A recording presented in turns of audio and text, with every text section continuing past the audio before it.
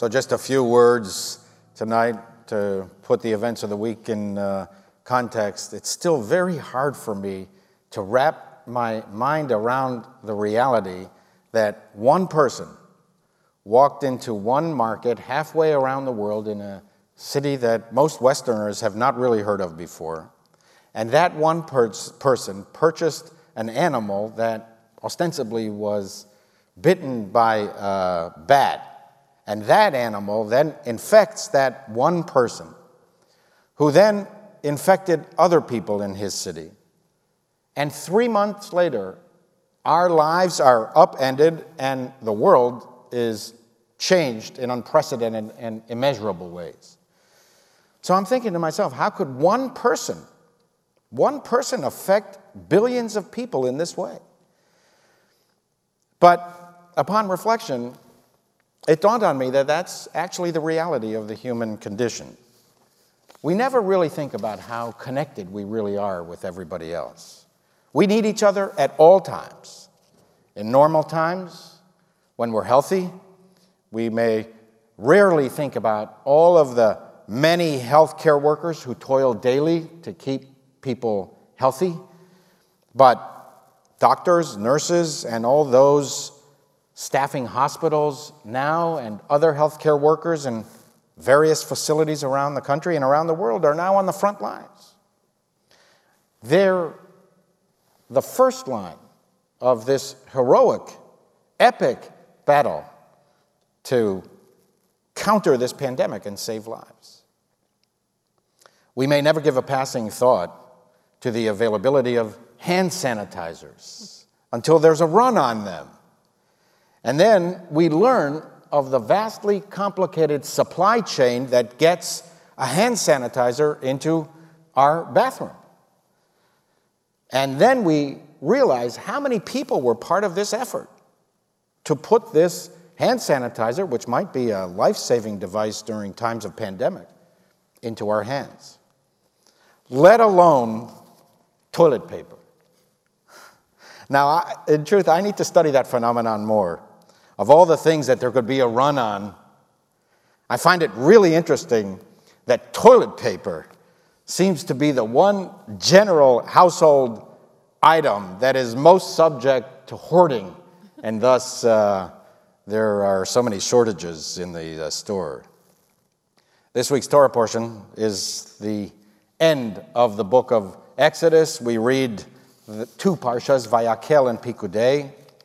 And the Bible describes in these chapters the completion of the grandest of the Israelite accomplishments, the Mishkan, the tabernacle, that eventually evolved into the first and second temples that stood, give or take, a break of some decades for essentially 1,000 years.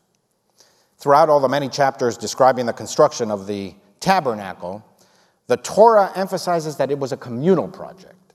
Our parsha begins with the words, Vayakel Moshe et kol adad b'nei Yisrael. And Moses assembled, Moses mobilized, kol adad b'nei Yisrael. The entire people of Israel, everyone needed to be mobilized for the task. Big communal projects can only be accomplished with the entire people participating and contributing in one way or the other, each in their own way. Had something valuable to add. The people needed to be congregated, brought together, and mobilized for this grand national project. And that's what all of us need to do at this time, to defeat this unseen enemy. Each of us has a role to play. If we have special skills, special resources, a special talent that can make life better for others today, and perhaps save lives, I urge you to step forward and to offer your resources and your services to those who are in need. And do not neglect the one thing that all of us can do, and that the medical and political establishments are urging us at this time. Social distancing. Act as if you are contagious, that you can give the disease to somebody else. Try and avoid people as much as you can. This, more than anything, we are told, will slow the spread of the virus. Towards the completion of the tabernacle, the Bible uses this phrase, Vayehi hamishkan echad. And upon completion of the construction of the tabernacle was one, echad.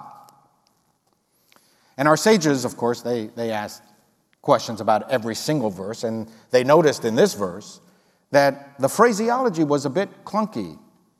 Vayehi hamishkan echad. Why was the tabernacle echad, one? Why not say, for example, and when the tabernacle was finished, it was complete?